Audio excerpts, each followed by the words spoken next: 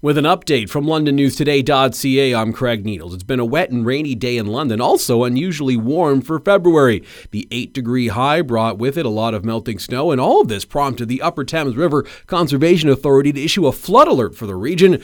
They're asking people to be cautious around rivers and lakes and note that some frozen bodies of water may be melting. London police say 3 people face charges and officers seized $73,000 worth of drugs after separate raids in Woodstock and in London. According to investigators, they searched homes and vehicles in both cities where they seized cocaine, meth, oxycodone pills, and more than $5,000 in cash. 2 25-year-olds, one from London, one from Woodstock, are charged with 3 offenses. There's also a 30-year-old from London who is facing 2 charges. And a dinner will be held at the London Muslim Mosque this weekend to fundraise for victims of the earthquake that rocked parts of southern Turkey and northern Syria. 3 days after that 7.8 magnitude quake, Turkish officials say the death toll between both countries has exceeded 20,000 and the number continues to climb.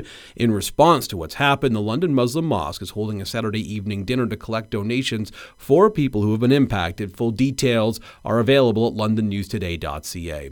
Classic Rock 98.1 weather. Overnight low goes down to -2. We may get a little more rain. Tomorrow, some snow possibly in the forecast. The temperature will be at high of -2 and get down to -4 as the day continues. On Saturday, high of +2 with a mix of sun and clouds. Sunday, high of 7 degrees and sunny. Right now, it's 8 degrees. For more on these and other stories, go to londonnewstoday.ca.